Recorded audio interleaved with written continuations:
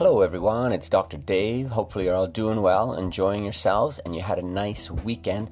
I'm coming at you from the Toronto Neck and Back Pain Clinic in Yorkville with your daily health update for Monday, October 1st, 2018. I'm going to talk a little bit about depression, anxiety, and autism. I'm going to talk about superbugs, not the superhero kind. I'm going to look at an Amazonian fruit, a little bit of a different part of the world for you. And we're going to look at the actual stats and some numbers behind sedentary or an inactive lifestyle. We're going to look at chiropractic adjustments and how they improve lung function. And we're going to talk a little bit about a problem that happens to many people as the years go by, talking about urinary incontinence. Not a fun thing to talk about, but it's very common, and there are some exercises and things you can do. So we're going to tap into those 6 areas. Not going to treat, diagnose, prevent, or cure any illness or disease with our time together. However, by sharing some of this information, we might just touch on something that's valuable to you and help you make a good decision today to help steer your health in a better direction. Or if you're already pretty darn healthy, you can support that health and keep it that way for as long as possible in your life. That would be very cool. Sometimes when people come into the clinic, it's very challenging to deal not with their condition, but with the human. And that just goes the same with anything, I think, is we all have to find a way to get along. And one of the toughest things to deal with in trying to make somebody feel better, even though it may be related to a healthcare problem, is just in general making them feel better. And we've had some people who have been diagnosed somewhere on the autism spectrum disorder, and they are more commonly suffering from depression and anxiety. And this study in the Psychological Medicine Journal, September 2018, supports that. It says, using data from 35 studies published between 2000 and 2017, researchers estimate that nearly 1 in 4 adults with autism spectrum disorder currently have depression, while 27% suffer from anxiety disorder. So that's a quarter, give or take, in both situations that are either depressed and or anxious to some degree. And that's a complicating factor when it comes to things like back pain, neck pain, headaches, or any other health condition. There's increased likelihood of that problem becoming a chronic problem. But I think that it'd be interesting to see what portion of the population actually suffers from either depression and or anxiety. And maybe that is slightly higher. However, to some degree, I think because the world is what it is these days, it's not an easy world. We all have things on our to-do list. We all have challenges. That could very well be the case. And for most patients that we see, and I think my colleagues might agree, although I don't want to speak for them, that helping people navigate this crazy world of ours becomes part of our mandate. And we try to do it, of course, within our profession, whatever it is that our practice capabilities are.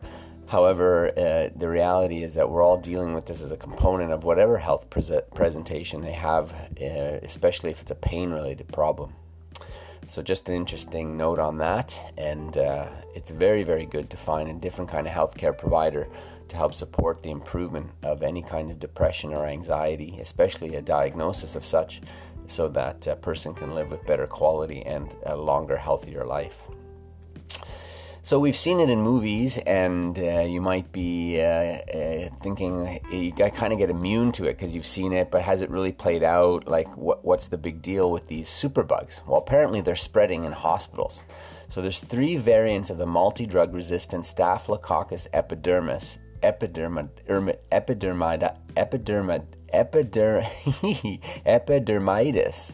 that bacteria that have discovered in samples from 7 to 8 hospitals in 10 countries. It's suspected that the superbug is spreading rapidly due to high use of antibiotics in intensive care units where patients are routinely prescribed strong drugs. Researchers add that this highlights that the use of more and more antibiotics is driving more drug-resistant bacteria. With all bacteria in a hospital environment, we are driving more resistant strains, and there's no doubt that antibiotic resistance is one of the biggest dangers to hospital care worldwide. That from the Nature Microbiology Journal, September 2018. So if you notice that you have some kind of illness, fever, not doing well, I think that It's challenging these days to know whether or not that's something you should see a healthcare provider about. A lot of times our body can handle anything that we're exposed to in terms of bacteria and virus. It just needs time and a healthy environment to take a break, let your body heal, eat really good, eat really well. But sometimes you can tell that there's something different about some kind of infection or something that you're not feeling well, fever. It just hits you differently. That may be something that you want to get an opinion on. Doesn't necessarily mean you need to do anything yet in terms of intervention, but you definitely want to get checked just to make sure that you haven't somehow been exposed to one of these. The likelihood is still probably small, unless of course you've been in a hospital or traveled to different parts of the world. Then maybe it's possible. But nonetheless, always good to seek attention from a healthcare provider if you aren't feeling well and you feel something particularly different or off about that.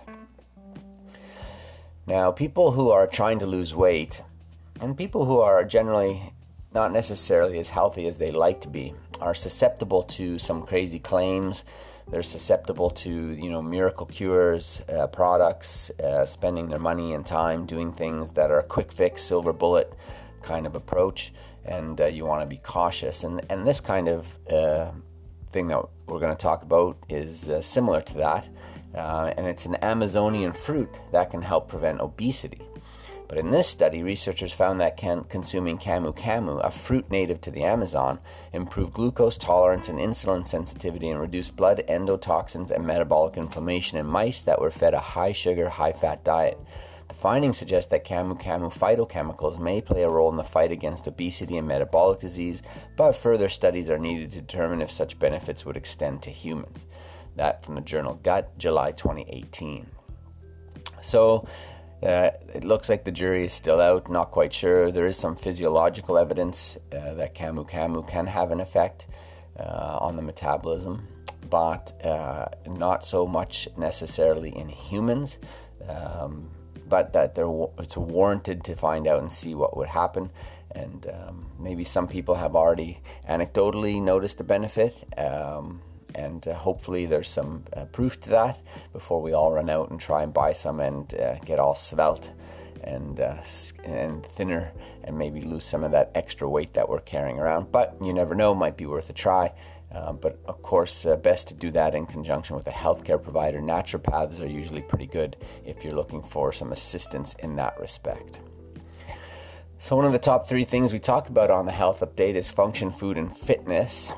Function is keeping every body part of yours operating at a high level for as long as possible. Food is, of course, supporting that function on the cellular level by making sure your body gets good water, air, and food into each cell. But the way that happens is by doing some kind of fitness or exercise or using your body, getting it moving. And now some statistics show that maybe we're not doing so good at that globally. So nearly 1.5 billion adults worldwide face disease because of inactivity. Living a sedentary lifestyle has put more than 1/4 of adults worldwide at risk for serious disease. Current guidelines call for at least 150 minutes of moderate intensity physical activity or 75 minutes of vigorous intensity physical activity per week. Based on analysis of survey data, researchers report that nearly 1/3 of women and 1/4 of men worldwide failed to meet these levels in 2016, placing them at a high risk for heart disease, diabetes, dementia, and certain types of cancer. And that from the Lancet Global Health Journal, September 2018. I think that these numbers, 150 minutes of moderate to 75 minutes of vigorous per week, is about 10 minutes of vigorous per week and about 20 to 25 minutes of moderate intensity, per day, and about 10 to 12 minutes of vigorous intensity per day. It's certainly seems doable. It's a very small percentage of our time, and yet enough of us don't dedicate. I think if those numbers were doubled, it would probably be closer to 2/3 of the population that doesn't meet the requirement. And I think personally that number should be doubled. And we need to switch our priority from whatever else we're doing in life to getting this movement into our lives, because we live our lives through our body. And if we don't support the function, food, and fitness of that body, then our experience is less than it could be and should be. And we're just setting ourselves up to fail with health problems, especially those with modifiable risk factors like fitness. And those are the major killers in North America: heart disease and cancer, but also now diabetes and dementia are being affected by that lack of activity. Another thing that affects many people as time goes by is kind of an embarrassing thing sometimes to talk about, and we never want to have to deal with, is urinary incontinence. But what exactly causes that? That loss of bladder control or urinary continence is a common condition that becomes more prominent with age. Common causes include a weakened and stretched pelvic muscle in women following childbirth. Certain medications can cause it. Being overweight or obese, which increases pressure on the bladder and related muscles, can cause it. Urinary tract infections can be a source, as can be vascular disease and diseases such as diabetes, Alzheimer's, and multiple sclerosis. In many instances, urinary tract infections can be treated with simple exercises and bladder training, though serious cases may require more invasive approaches. That from the Health Day Journal, September 2018. This is one thing that's probably safe to look up online, to Google some bladder exercises, bladder training, but just make sure you have a proper diagnosis to know whether or not your case is serious enough they may warrant a more invasive approach. It may need some medical intervention, and then versus those that use more of a DIY situation. So looking to improve that. If you have some problems with urinary incontinence, there is hope, but work in conjunction with a good healthcare provider and or put some effort into some self-care, and you might see some good results. Chiropractic is very well known for low back pain. Sometimes people use it for neck pain and headaches as well. Other joint injuries, muscle strains, those kinds of things from head to toe usually get pretty good results with chiropractic care. But because we deal with the spine, and the spine houses your nervous system, there can be some spillover side effects, and not always lock and key. 100% results not always possible perhaps, but sometimes it's just icing on the cake. And sometimes we see people for some conditions that fall outside of those musculoskeletal ones, because there is some hope that there would be improvement. And pulmonary function, or how well your lungs are working, is one of those things. So spinal manipulation, does it improve pulmonary function? Well, thoracic spinal manipulation may improve pulmonary function in stroke patients. In this study, researchers tested the pulmonary function of 36 stroke patients before and after they received either a thoracic spinal adjustment or a sham treatment. The participants in the thoracic manipulation group experienced significant improvements in forced vital capacity and forced expiratory volume at 1 second. That from the Journal of Manipulative Physiological Therapeutics, August 2018. So here we're actually looking at lung function, somebody who's hooked up to a respirometer of some kind, and taking those measurements actually see some improvement with the adjustment. Happens to be in stroke patients in this case, but sometimes they can suffer shortness of breath after a stroke depending on the nature of the stroke, and here we see some improvement in that, which is kind of cool, probably because the cause and source is a little bit different for other people. There may or may not be the same benefit, but it's something that someone could consider looking into, especially if they've done other things, tried other things, and they've seen no improvement in their lung function. All right, some good tips today there on Daily Health Update. I'm going to send you off with a daily quote from J.B. Priestley. It says, "To different minds, the same world is a hell and a heaven." So a lot of what we deal with in life is based on perception. Some people see the glass half empty, half full, but as long as you see the glass, you're probably doing okay. And it doesn't hurt to find some kind of optimism in what we do day in and day out, creating those great experiences. And one way you can certainly stack the deck in your favor is to make sure that you're staying plugged into some good health information, making good choices for yourself as you go forward through your life. We hope that the Daily Health Update helps you do that. So today is the first full week of October, heading into the fall. Great time to start focusing on taking care of yourself so that the winter is a good one. And we're going to send some more healthy information your way throughout this week. So stay plugged in, share it with a friend or family member, shoot them an email, tell them to listen to the podcast, tell them to sign up for the hard copy, the Daily Health Update. If you're not sure how to do that, feel free to reach out to me. You'll find me on social media and on our website at the Toronto Neck and Back Pain Clinic. We'll be happy to help you out. Make sure that every day is a good day as you're moving forward and trying to make it better. I'll catch up with you tomorrow on Tuesday. We'll chat then.